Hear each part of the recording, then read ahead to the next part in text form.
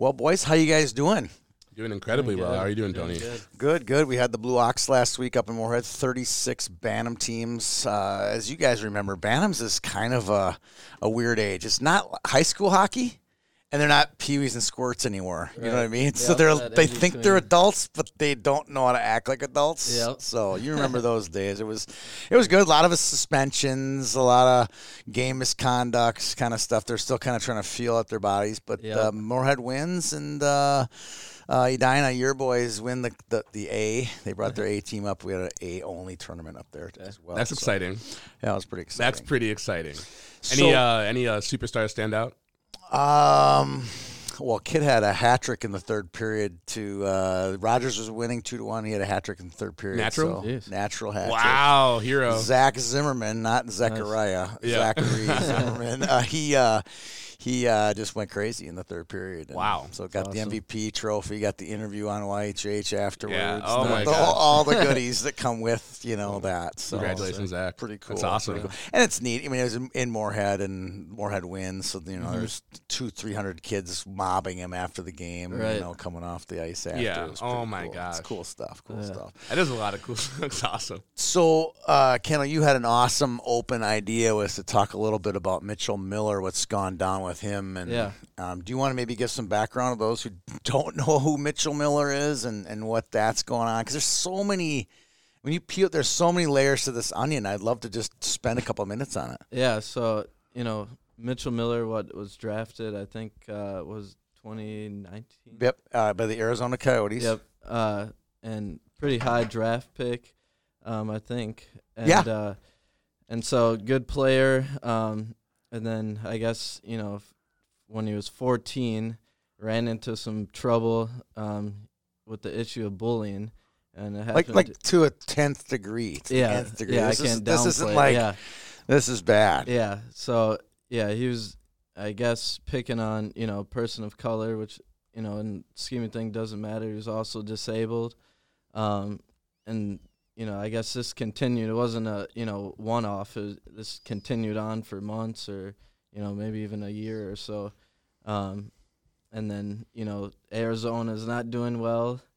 And, Boston Bruins, want to pick him up and sign a contract, which they did or were in the process of doing.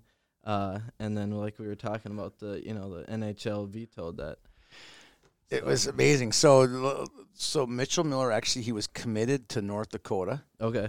And when it came out, all of this about his bullying. And now this isn't just bullying like, hey, third hand, like bullying to the point where it got to the court system bullying. Right. Like that is some serious stuff, right? It wasn't children being children. Right. No. He was in systematic. Grand Forks, Anthony, when this all came out. Yep. So he was enrolled at I remember school. That, You're gone, right? So he was gone from North Dakota. The Coyotes relinquished their rights to him, and then he spent a year without hockey, 20 to 21, and then in 21-22 last year, he returned to Tri-City in the USHL and became the USHL Player of the Year. Yeah. Now they're all the rage is now that some college teams are going to pick him up, and 3 or 4 different times it got to the point where they were going to. He was going to sign an NLI, and all schools just said no. So he's kind of been blackballed, for the lack of a better term, from college hockey. And now the Bruins, as you talked about, Kendall, signed him to a contract, and the NHL vetoed it. Yep. And it brings up a lot of interesting questions about, his agent. When it came out, and I think made a lot of mistakes there. We'll talk about Eustace King made some mistakes there, and he got shut down again. Yeah, and here he is. So what? It's the magic question. Do you a mistake you make when you're 14 years old does that last forever?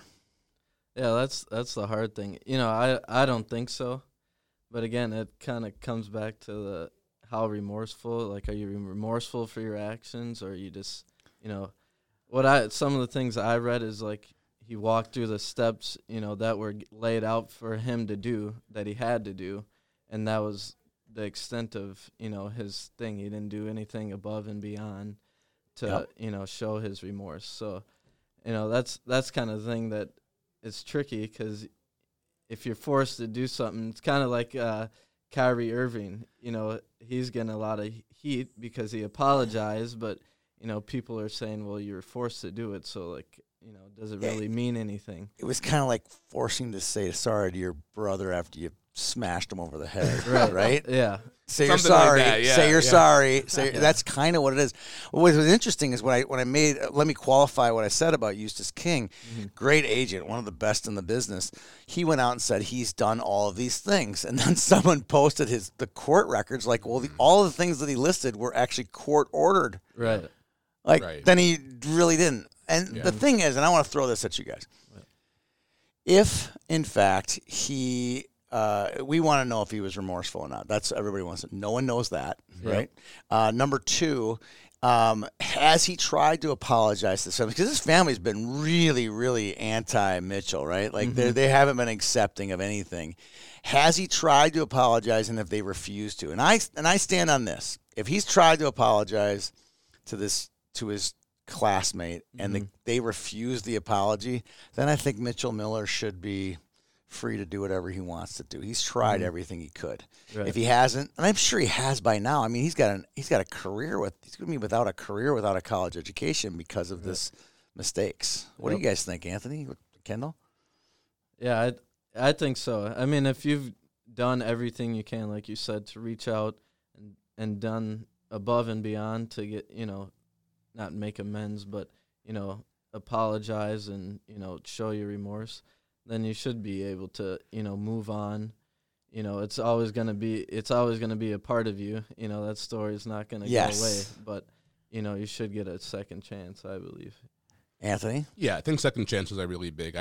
The question we have to ask, right, is what Mitchell Miller did, does it broach the level of this follows you for the rest of your life, and it needs to be something that you suffer from for the rest of your life, because there are people who do commit crimes when they're younger, who, unfortunately that crime, just because you were young and you committed that, you've done that in discretion, that will follow you for the rest of your life. Now, kind of again, is that something that he did? One. Two, if it is not to that level, then has he done the proper steps, unforced, by the court or anything, but just because he felt like it was the right thing to do from the pureness of his heart, to then reconcile with that family? And, if those questions are all no and yes, right, then, that's something I think that we need to then let this young man get on with his life and know that, and let him be an example to other people, right, that this is why you don't do this. This is why it's inappropriate. This is why, this will follow you for the rest of your life, and you need to make better decisions, and you should want to be a better person. But if you can't find it in your heart to want to be a better person, then be a better person, because the implication that you will be left with in life is that you will be a person who is blackballed, and you cannot find yourself having a career whenever you want to have it in. So, well, tell me about the guest today. Tell me about this young man. I'm excited to hear this. Our guest is incredible. We have Zechariah of Swift Hockey coming on. This is a 19-year-old phenom, business phenom, was a hockey phenom, played in the QMJHL before deciding that it was time to follow his passion in business and create less expensive hockey sticks, in particular for lower-income families to be able to play the sport that they love without having to break the bank. So just incredibly excited to have our guest on, and looking forward to what they have to say. I want to watch you try to pronounce his last name one more time. This is like, let's hear it, Anthony. Try it. Throw it out there one more time. Are you losing video now too? No. I was gonna trying to get it phonetically up. I really threw him there. I was like curveball right over the plate. He couldn't swing and miss it that one. Yeah. So no, exactly. Well, while you look up the phonetics, let's kick off the show. Looking forward to another great show here. Yes, sir.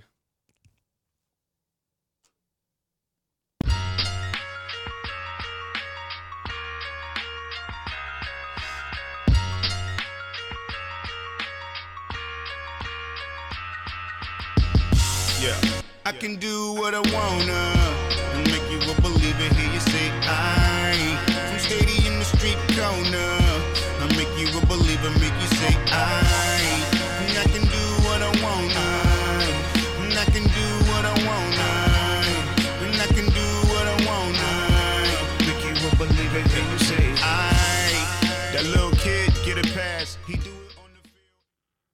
Zechariah's last name is not phonetically hard. It's Thomas, but just Zechariah Thomas. We have our guest here. We're so excited.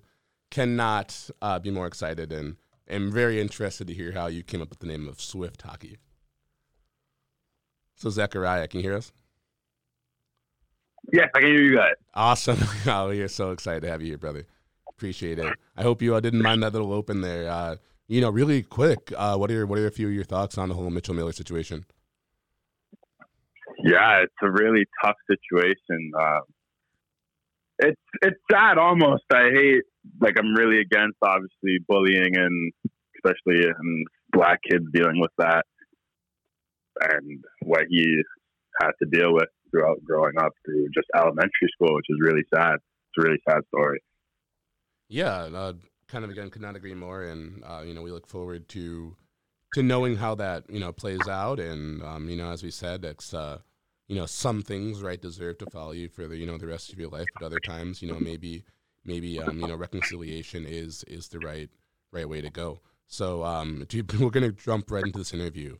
So what is your background? You're, obviously you're Canadian. You've started this company, but, what is your background? How'd you get to Canada? How'd you get playing hockey? Tell us a little bit about that. Yeah, so basically growing up, I was moving around. My parents started living in Whitby, Ontario. It's like another small town. Then we moved to Oshawa at the age when I was 10 years old. And I don't know if you know Oshawa too much, but Oshawa is the home of the Oshawa Generals in the OHL. Yeah. Yes. Okay. Very cool. Was that your team growing up? Yeah. So they were, obviously, it's a really big hockey city. And as soon as I got there, elementary school, everybody was playing hockey and kind of just yard and whatever. Everybody's wearing the Oshawa Generals gear, and it was just such a big overall thing. So I had to kind of step my foot in it. I had no choice. What age did you start hockey? Was it a little later, or were you pretty young still? Yeah, I was a little late. I started hockey at 11. Oh, okay. That's awesome. Wow. Yeah, we've had some people. There was a woman who started when she was 13, and a college coach now, and played incredibly high level hockey, and so yeah, late starting. Yeah, I mean, that's crazy. what we're figuring out here. I think in Minnesota we have this misconception that you have to be 3, 4, 5 years old and getting on skates before there's really any chance to excel at it. So wow, that is so cool, and love hearing that. What do your mom and dad do? My mom's a personal trainer, which was a little bit nice growing up, trying to get high in hockey levels.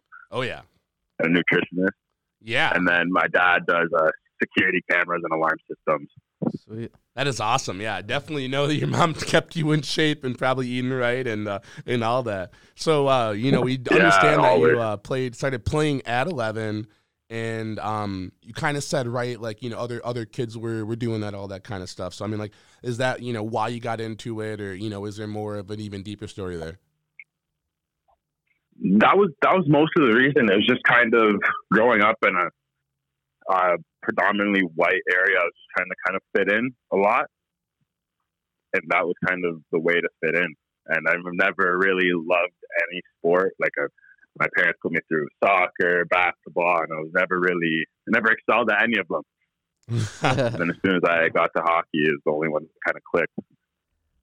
You touched on you're in a predominantly white area. Was growing up, was there any other kids of color, or other teams that had kids on there that you played against or you played with? Not really. So growing up, I had two of my close friends where the two only there wasn't too many black people in the city at the time. Mm-hmm. And then the only two people I had were black kids on my hockey team that I grew up with, just two of them. And that was there was about maybe 5, 10 in the league, in the whole league at the time. Okay. But yeah, wow, that is in a little bit about Kendall and I. Kendall, kind of the same thing, started skating, Kendall was earlier than you, but the people in the neighborhood were going down to the park. Kendall wanted to skate. For myself, I saw my brother, who saw some other people wanting to skate, all that kind of stuff. So yeah, representation, matters, and wanting to fit in and, belonging in that kind of group. I know for a fact, like I completely understand that. I think Kendall does as well. Yeah, definitely resonate with that 100%. So funny. So what is your favorite part then about hockey? You talked about playing other sports, right? Same here. I played almost every other sport. I think Kendall did as well. But here we are, all settled on hockey. All 3 young black men. And as you mentioned as well, right? We don't see ourselves represented as much in hockey, or at least especially not at the time when we were younger. So how did you end up settling then on that? What is it about hockey?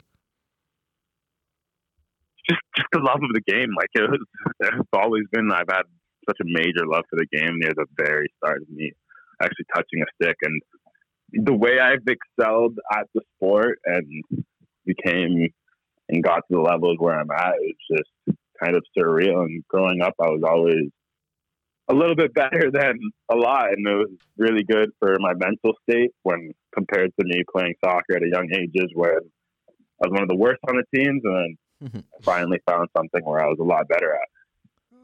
I love That's that. Yeah. What was your first hockey memory? What is the first thing you remember about being on the ice, picking up that stick? Yeah, so I started actually. So my parents put me in figure skating first, like figure skating lessons. So that's awesome. I could get it. So I obviously I won't forget that because I was the only male on the ice at the time. How did But your other than family? that, Oh yeah, no, absolutely. How did your Yeah, family? Because you're Jamaican, so right, you played on Team Jamaica for the HPOC tournament. How did your family end up in Canada? Yeah, but both my parents were actually born in Jamaica. That's awesome. And then at young ages, my mom moved back into Canada. Her whole family picked up at around 3-4 years old. And then my dad was a bit older, around 14. It was just kind of to find a better life and kind of change, like get better jobs, like their parents, my grandparents, kind of find better jobs and better opportunities.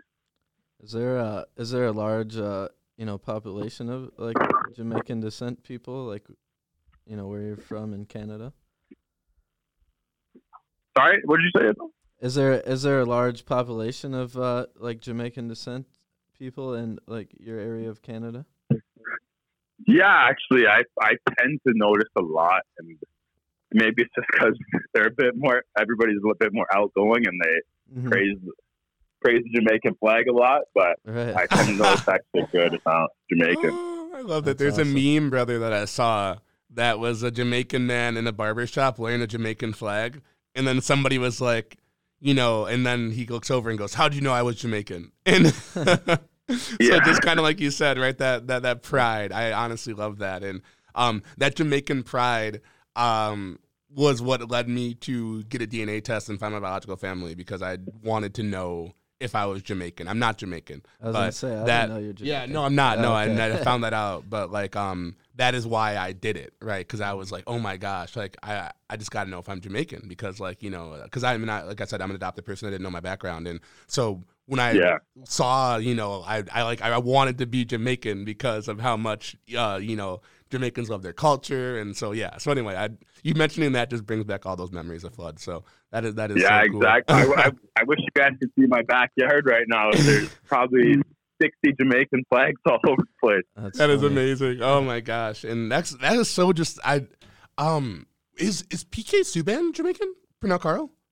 Yes. Yeah. Yes, Okay. actually. So that he was literally my guy growing up. Like I loved PK and all that. And I guess really quickly now, just with that in mind, like, is there a large population in Jamaica, the country that likes hockey, or is it more of Jamaican Canadians and more of that Afro diaspora that has gotten into the sport?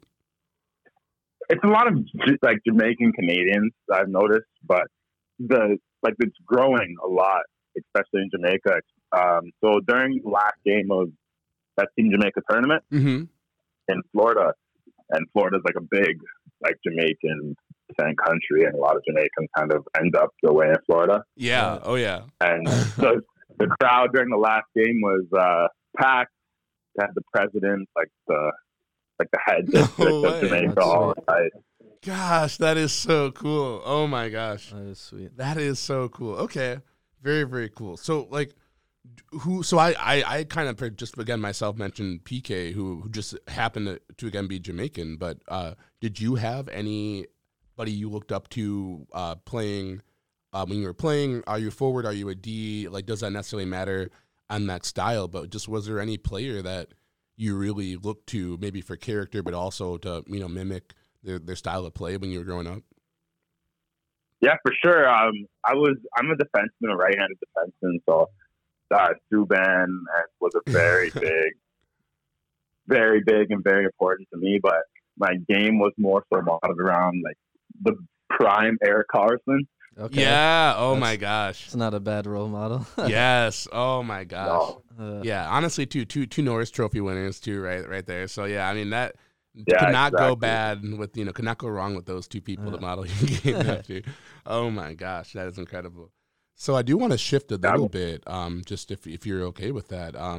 So like in Minnesota, high school hockey is a bigger deal than in a lot of other places, and so a lot of people do opt to play high school hockey. I do understand that you are 19, so you probably have recently graduated and you were playing in the Q.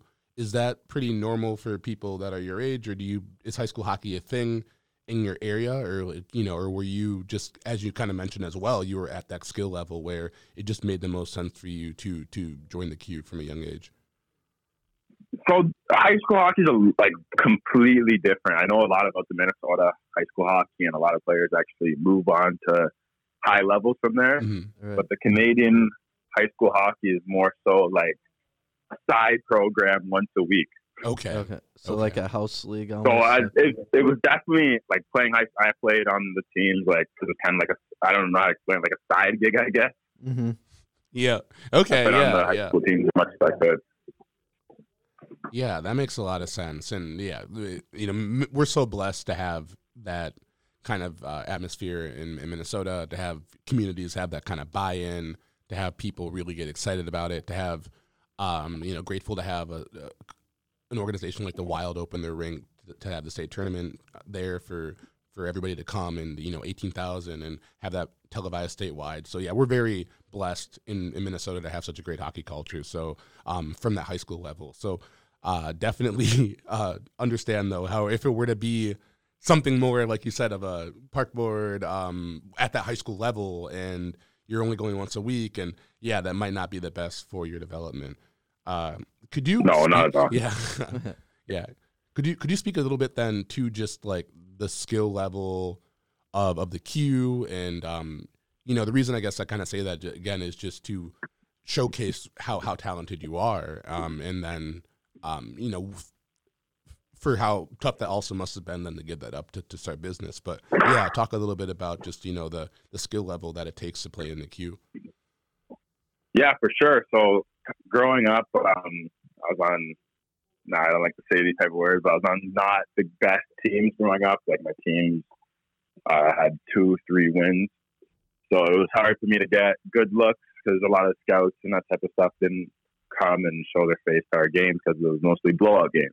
Right. Wow. Okay. So, so growing up, I had to go kind of through the ladder of playing in almost all the leagues. I've been in Florida, Connecticut, and then also got moved on to Brampton in the OJHL, like the Ontario Junior A League. Mm-hmm.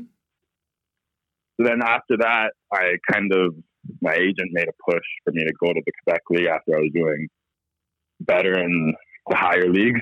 Like I kept moving up slowly. Yeah. But the skill level in the QMJHL is insane. Like I had a lot of guys on my teams that have already played games in the NHL and who were signed to the NHL, and it was the big speed difference. And that's what I noticed, like growing, like moving on levels. It's all about skating. Yep. Yeah. That's good. Yeah. And I love that. I had a question real quick. I saw that you played in the Fed. What teams did you play for, or how long were you there? Yeah, so I was in the Quebec League, and then there was a major break, as you know, during outbreaks, and Effectively, was the longest break on hold. So then my agent sent me to the Federal League, and I was in Watertown Wolves. Okay. So they were. It was a good program, but it was just a lot different type of hockey. It was completely different than what I was used to. Yeah, I bet. I played in Danbury for probably about half a season or a couple months. So I noticed that, and I thought I'd ask what you thought of that. But yeah, maybe I'll cross paths a little exactly. bit. That'd have been really cool. Yeah. Yeah, that'd have been awesome. What, just from your perspective, traveling around, what was it? Was it a culture shock a bit having to be in the United States or live in the United States, being at such a young age?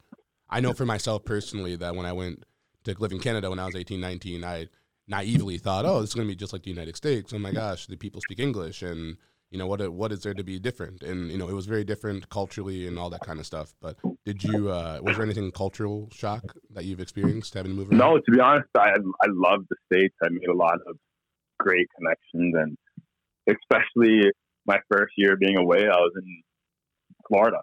Yeah. Not a bad. You're like, place oh, to be. this is America.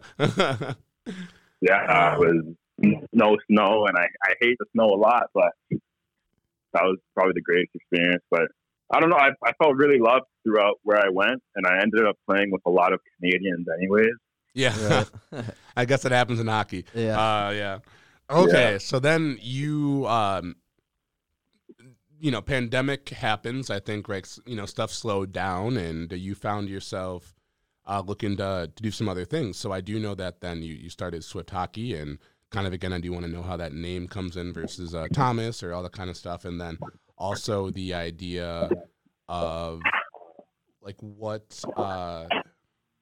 did that surprise anybody, right? Or have you always been the entrepreneurial type? When you told your friends that, hey, I'm a very good hockey player, but I think I can make a bigger dent in the existence of time and space by being a businessman and, trying to sell sticks that are less expensive. Did anybody flinch? Did anybody think that was out of pocket for you, or is that right where people expect you to be? To be honest, it fit right in my wheelhouse. Like, as soon as I was 13, I was selling everything.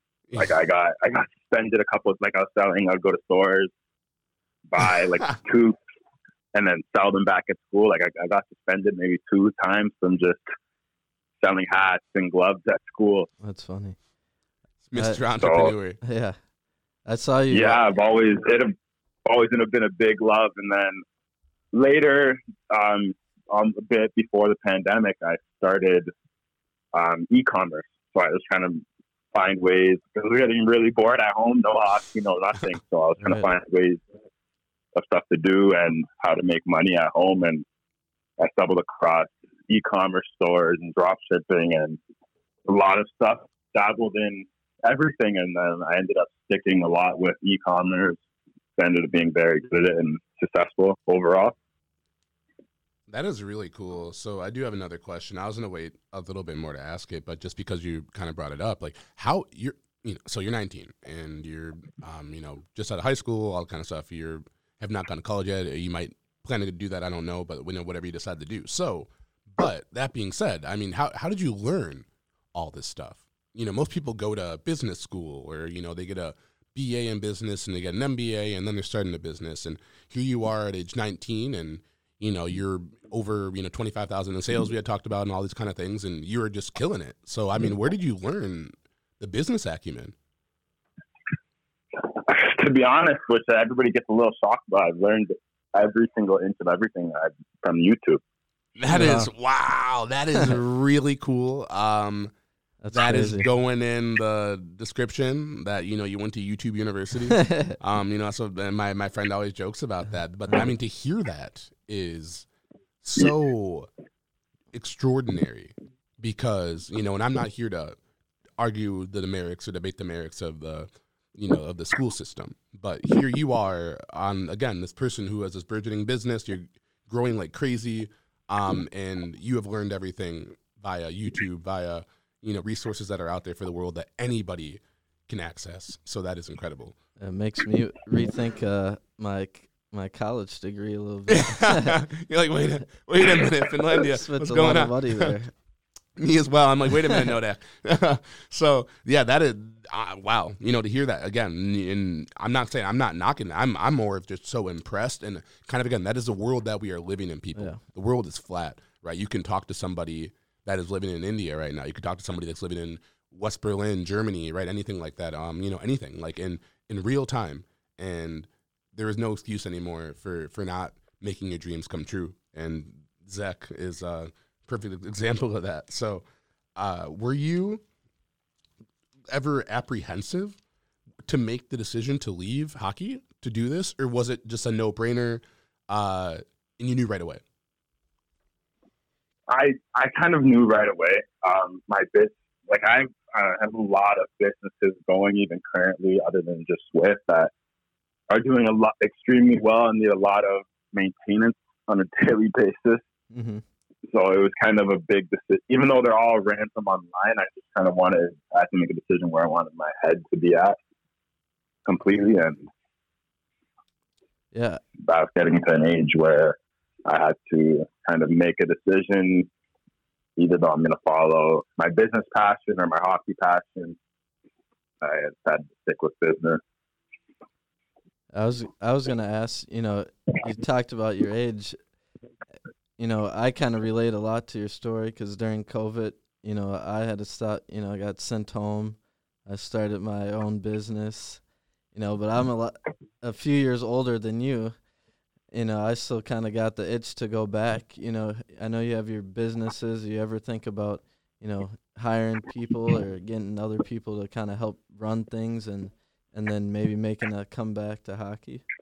Try to juggle both. Yeah, to be honest, I have about 9 employees currently. Oh wow, okay. That That's so cool. do a lot of work for all of my businesses on a daily basis. Social media guys, I have a shipping team and fulfillment customer service team that kind of help with all of the things. But yeah, it's been hard. I've been itching a lot every day to kind of get back into. I go skate with like U15 teams sometimes, just to get my legs so I'm not becoming slow, just in case I do want to make some comeback eventually. Right. No, that's awesome.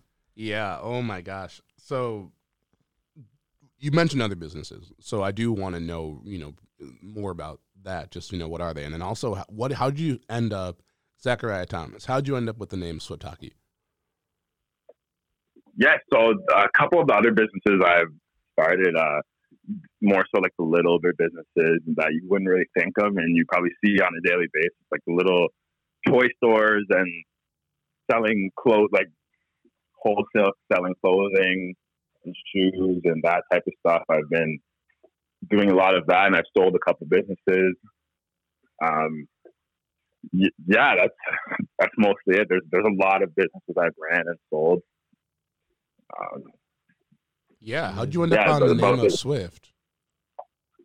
Yeah, about the name of Swift, it kind of came about a little bit weird, and me and my team were sitting down and on a Zoom call and really thinking about what I was going to do, because I've had this idea of just creating Swift Hockey for a long time, but getting a name, as you know, is really hard, especially for a brand that's supposed to like be as big as I want it to be. Yeah. So me and my team sat down and we're just kind of throwing ideas out for about 3 days, and then we wrote down the best 5, and Swift kind of the one that one of my partners said Swift kind of stuck, and I liked it too because I could mark it around like Swift shooting and Swift passing. You know what I mean? So makes sense. Yeah, makes it's sense. got a nice little ring to it there. Absolutely. Yeah. So how I know, there's been a lot of different people kind of in the same lane of trying to make cheaper sticks and make it more accessible for people. What's kind of been some of the biggest challenges so far of in the process of doing what you're doing? The biggest challenges I've really had is just kind of staying completely on task and kind of figuring out the next push for marketing and trying to figure out why people keep buying these really expensive sticks, even though I'm giving the same quality. Right. Branding. That's kind of been, that's like, it's on my whiteboard. I can bold letters, like, well, why do people keep buying the Bowers and the CCMs for $400, even though my stick is the same weight, the same specs and everything. So, wow, and that I you obviously know this from being a savvy business person you are, but yeah, branding, right, and it's building that brand, and it's incredible how that is so important. So one thing I want to ask now a little bit is you talk about your team in quite a bit. How did you build your team? What do you look for in team members? How do you go about something like that? You have many businesses that do very well, so you obviously have some insight in how to pick a good team. So how do you go about that? It's pretty hard. Like I've had to go through many people at certain jobs and kind of figure out who's gonna be the best. But I'm more of a people person. It's just people. Even if somebody can't do the job as well as the next person, it's kind of who I can connect to on a daily basis. And I feel like he's going to be overall just a good person. And they kind of understand the same vision that I have. Yeah, that makes a lot of sense. So I'm going to get into your business a little bit more here. But before we do that, what have your parents said about all this? Have they been supportive? Are they worried? Like, what do they think about you dropping out of something that you've done for so long and been so good at to pursue a passion? Yeah, they were completely supportive of all of it. They've always been supportive and helped me with my businesses near the very start when I did everything myself and shipping. My mom would come help me pack items and that type of stuff when I was just first starting. So they've always been very supportive, and they've kind of said I need to pursue this more because they really see the growth and they see the vision I have too. That's awesome. Yeah, that's very important. It is. I mean, that's so important to have your parents on board. Honestly, though, I'm right. If they're not, and you believe so passionately about what you're doing, then keep going. But yes, that is great. And shout out to your parents for being so supportive. Supportive parents, there's nothing better than having your family supporting the endeavors that you are so passionate about pursuing. That is amazing. What has been? Sure. I just had a conversation too. Yeah, I mean, and great, and so, that is so amazing that they're there to support you because without that, entrepreneurship, right? It's hard. There's ups and downs with every battle, and my mom's mom always said this. Now my mom always says this, but what will we do without family, right? Yeah. Exactly. Need those people to support you. Exactly. And family, means whatever family means to you. But what will we do without family? I think that's such a great question. So I do want to. Yeah, for sure. Mm-hmm. Yeah. What has been the best? My parents both think, like growing up, they were just trying to they got me in hockey to kind of keep me out of trouble, and so I could stay focused on something else. And now they're really supportive because I got something out of their investment in my hockey. Yeah. Sure. Oh my gosh, that is so cool because that is that is what we're really trying to do here as well. Expand that game of hockey. And there's a lot of people that are in situations that hockey can only benefit them, helping them get off, out of these situations, out of the house, off the street, doing things that are productive, learning something, you're exercising, you're, getting those endorphins going, you're in community, you're with a lot of people who are like-minded, trying to accomplish the same goal as you. And we'll kind of get to that a little bit later, like, what hockey means to you and what you've taken from that now as you're, more on the back end of it. But I got to ask, back to Swift Hockey, like, what's the best part about owning your own business, running your own business? Get into that a little bit. Yeah, so I love the kind of control and freedom I have, but especially with Swift Hockey, it's a very life-changing movement because the other companies I've had are not really my brand, my product, and not really trying to do as much as like change the whole hockey industry.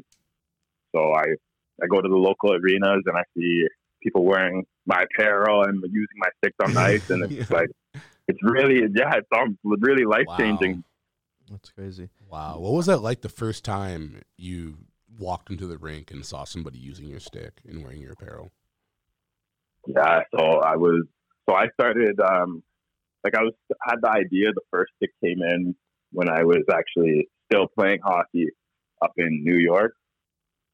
So my parents were helping me out a lot near the start, giving sticks away, to my ambassadors, my sponsors, and that type of stuff.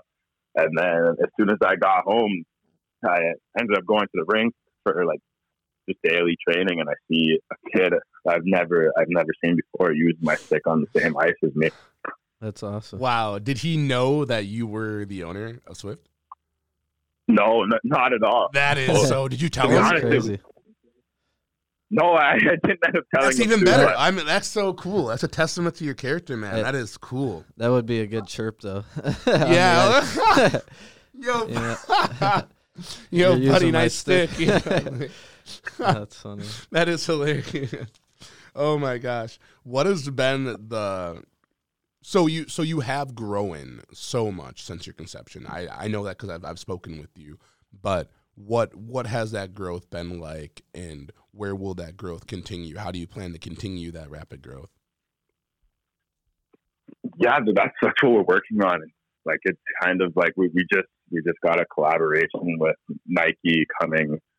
I think it's supposed to release today. I haven't talked to my marketing team today, That's but I huge. think, Wow. Yeah. Wow. So cool. I saw that you're, getting into, a couple different, schools or, big associations. What's that process like, trying to get, some of those, associations or schools, get wearing your brand? Yeah, it's really hard. That's kind of ideal for the brand growth. Like, in general, seeing kind of just the more you see the stick, the more it's going to do well for the brand. Right. Especially a company like this. But so those team deals and the wholesale deals are really massive for the company. Tell us a bit of how you got the Bowling Green deal. So that's actually one of my. So I used to play when I was in Florida. One of my captains were we were really close back in the day, and then he ended up going to Bowling Green, and then he became the captain there also. Wow, that's awesome. Then I made a call to him and asked him how. I told him about my vision, and he was really supportive about it overall. That is powerful. I love that. People helping people, like you said, just having that kind of community and having those connections is something that is so amazing with hockey. And here you are, right, conceptualizing this business deal with this person who you played hockey with, right? And the only reason that you're able to like have that kind of connection is because you played hockey with that person. So that is so cool. And again, a testament to the kind of connections that you can make and keep in this sport that will serve you long after you are done playing. So what about the business side of it? Like, who are your mentors? Who do you look up to? Are you a big Sean Carter, P. Diddy, like Ray Dalio, Mark Cuban? Like, do you look up to those kind of people at all? And if so, who? And what kind of lessons do you take from them? Not really. Like, the only people I really looked up to are mostly my parents. My brother gave me multiple support. That's mostly it. It's hard for me to look up to somebody like that because I haven't found anybody that can really help me and on the same path I'm on, and it's a little different because this is all new. Like, it's a new age of business. Yeah, the e-commerce world. So. Yeah. I could not agree more. And that's something I've been struggling with some of my older associates who I work with on stuff, is that people are so stuck in this minutia, and it's like, yo, the world is changing before your eyes, and rapidly. Like I had mentioned it earlier on this show, the world is flat. You can be communicating with somebody that is across the world in real time at any point of the day, and there is no excuse anymore for not, allowing something to come to fruition that is your dream. So that is really cool. I'm glad that you said that, and I think that's really important. I think it's important to point out that, right, you don't need to be anybody, right? You don't need to be the next anybody. You can be yourself, and I think that's really cool that that's what you are passionate about doing, about being, is being that next person who is your own hero to look up to. What advice would you have then for young entrepreneurs, right? Like we can't all be as confident and bold, right? And I'm not saying that again in any other way other than that I respect that a lot, but like some other people might look to you, as somebody for advice or somebody to look up to. What kind of advice would you have for them in that situation? You just gotta keep working. Like it's really hard to get in this type of thing without learning, especially learning off YouTube. You just gotta keep studying, keep doing research, and just kind of keep your head down and keep working. Yeah, there's a really quick, sorry, just because you mentioned that again, and that's, so I was going to actually go another way. didn't expect you, I would not expect, but when you said YouTube, right, like I thought maybe books or podcasts or something along the lines of that, but just, do any videos on the top of your head, stick out? Anybody on YouTube, any personalities that off the top of your head that you recommend anybody check out? Yeah, so I watched a lot of Graham Stephan. He's a big finance guy, and then that's the only guy I've really followed to a point where I've watched all of his videos, but everybody else is kind of like a 1-2 videos I watch. And then as soon as I started getting, like, my business started doing really well, I started reading books, kind of what to do with money and where to place it, and about taxes and all of that type of stuff. I started reading a lot of books on that. What is it about Graham Stephan, and then maybe a 1 or 2 book titles as well? Just so I feel the same way, but I do feel as though eventually, right, like we're all reading the same titles, but maybe there's something here that you can bless the listeners with. Yeah, so Graham Stephan is one of, probably, I think he's one of the biggest finance guys on YouTube, and he talks a lot about stock market and the way the world's kind of going, recessions, and he talks about side hustles, and that's kind of where I first got into him. He talked about side hustles for teenagers, or what to do as soon as you turn 18, and those are kind of good because it helped me build my credit, and that type of stuff he's really good at. Yeah. And then if you just like a book title or 2 that you maybe off the top of your head that you remember reading, just for the listeners. I've read hundreds. I'm not hundreds, but I've probably read 50 books. And the biggest ones that kind of stuck out are probably Think and Grow Rich was pretty good. Yes, Napoleon Hill. And then How to Win Friends and Influence People was Dale also. Carnegie. Yep. Yeah, that was a really good one I read too. Dale and Napoleon, very, very, very, very, very great people to take lessons from. That is incredible. Okay, so yeah. I was just gonna say, your stories resonated. It kind of fits in a lot of what we've been talking about, and it's kind of a different lane because we all had dreams and aspirations, playing in the NHL or whatever through hockey, but it's kind of awesome to see that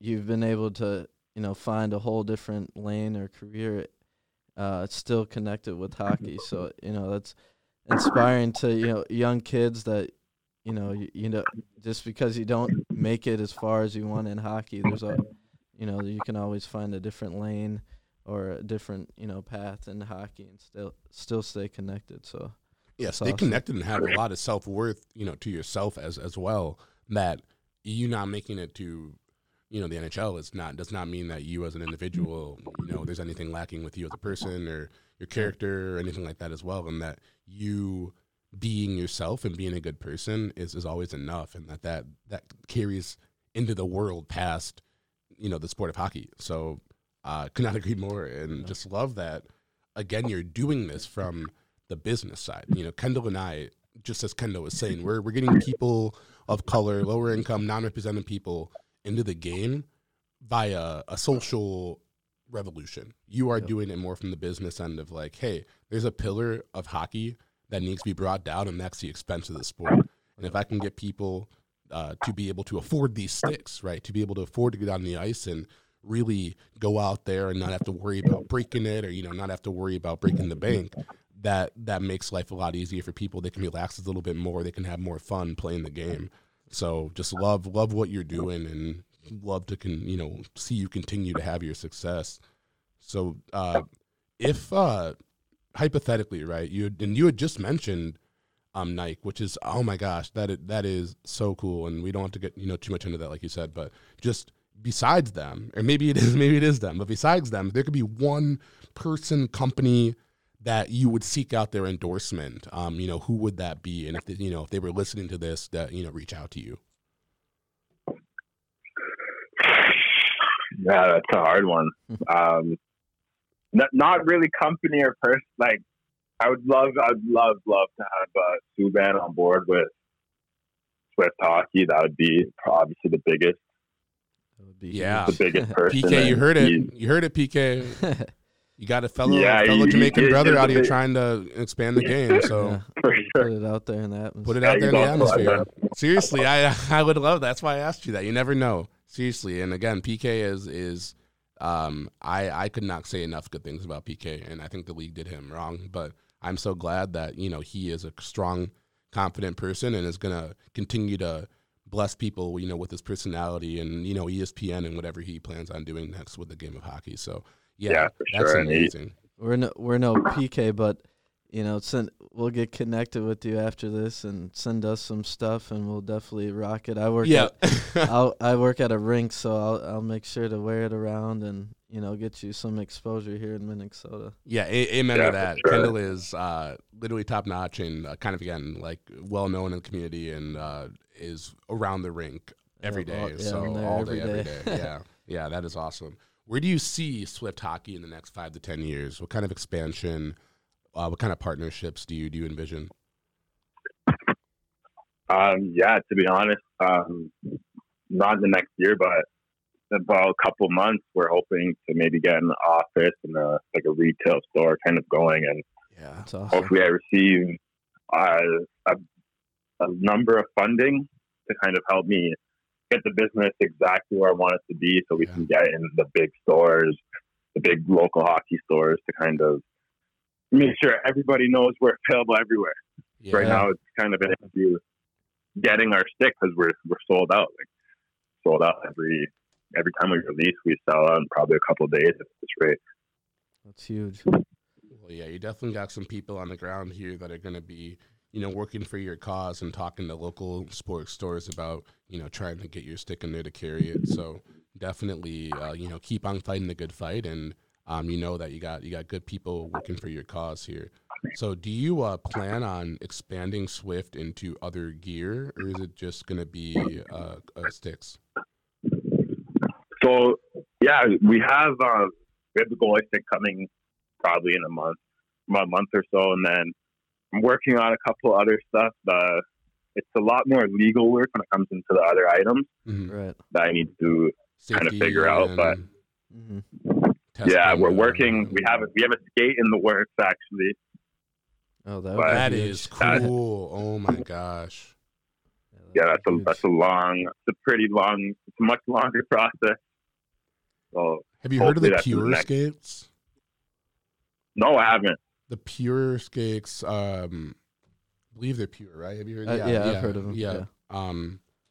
And they're like lower. They're supposed to be for like made very well, but used. They're a lot less expensive. So I mean, just kind of again with that idea of trying to create a skate that is affordable. And I love again what you're going to do with that. Looking at it from like a Stephen Morberry, Starberry, lens, right? We have these people that need to get involved in the sport, and they just can't reach that barrier. So yeah, again, skating, right? Like the fact that to play hockey, you need skates, right? Like that is, bare minimum. So the fact that they're so expensive in itself is why there is such a barrier to entry. So I would love to follow that up more and to hear more about how that advances. So definitely keep us posted on that. For sure. Yeah, where do you see the sport of hockey in the next 5 to 10 years, and where do you see yourself in Swift hockey fitting into that? Yeah, so I've been working in the it's weird. I follow a lot of these big companies that have grown recently. Like True Hockey is a pretty new company, so I'm trying to sign a lot of players that are on upcoming when they're only 16, 15 years old, and kind of push them on Swift Hockey so we can have the next Marner with our brand. So. Right. And I actually want to make a correction really quick too. I meant True, not Pure. I apologize. So it's a True. So you do know about that brand and the skates. And okay. Yeah. So, okay.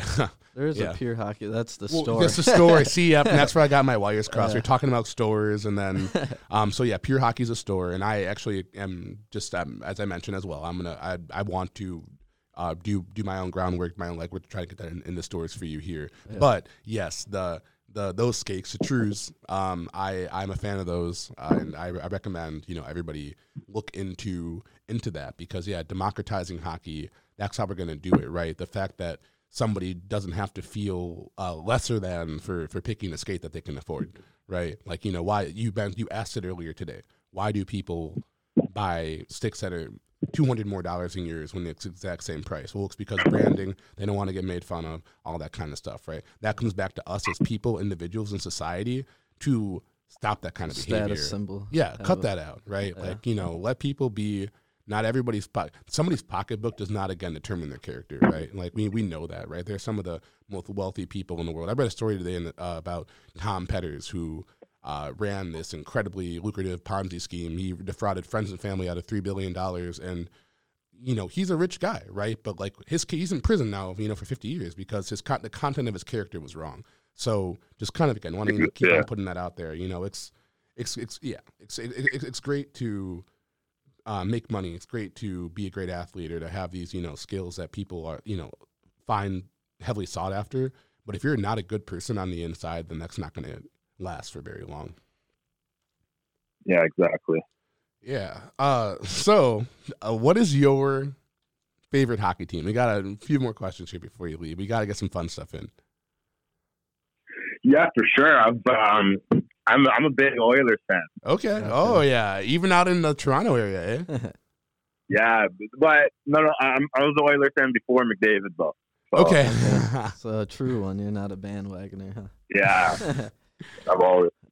Right, yeah, you got flashback to the Gretzky / Battle of Alberta days, the good old 80s. Yeah. Yeah, absolutely. Okay, and then, last question for me, and I think Coach, Kendall might have a few other things for you, but what is the most valuable thing that you learned from the sport of hockey now on the back end of it? The most valuable thing is probably just keep working to get to where you want to be. Because it doesn't stop. You just can't stop. As soon as you stop working, then you're not going to be successful. Yeah, thank you. I really appreciate that, and I think our viewers, our listeners, are really going to appreciate that. Yeah, for sure. Yeah, I just wanted to say, again, your story has been incredibly inspiring to hear. Someone else doing and pushing the movement forward in a different lane, and that we'll continue to push your brand here, do everything we can to get the word out there. We work closely with like a youth hockey program, so next time we need sticks, we'll definitely put an order in for Swift. Yeah, for sure. I appreciate that. Always.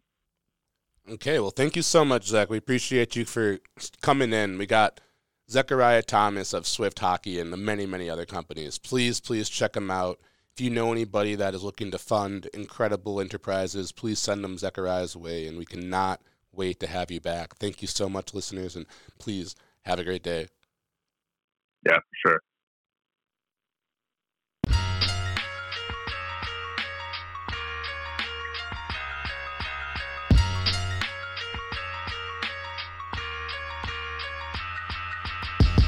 Yeah, I can do what I wanna and make you a believer. Hear you say I from stadium to street corner. I make you a believer, make you say I.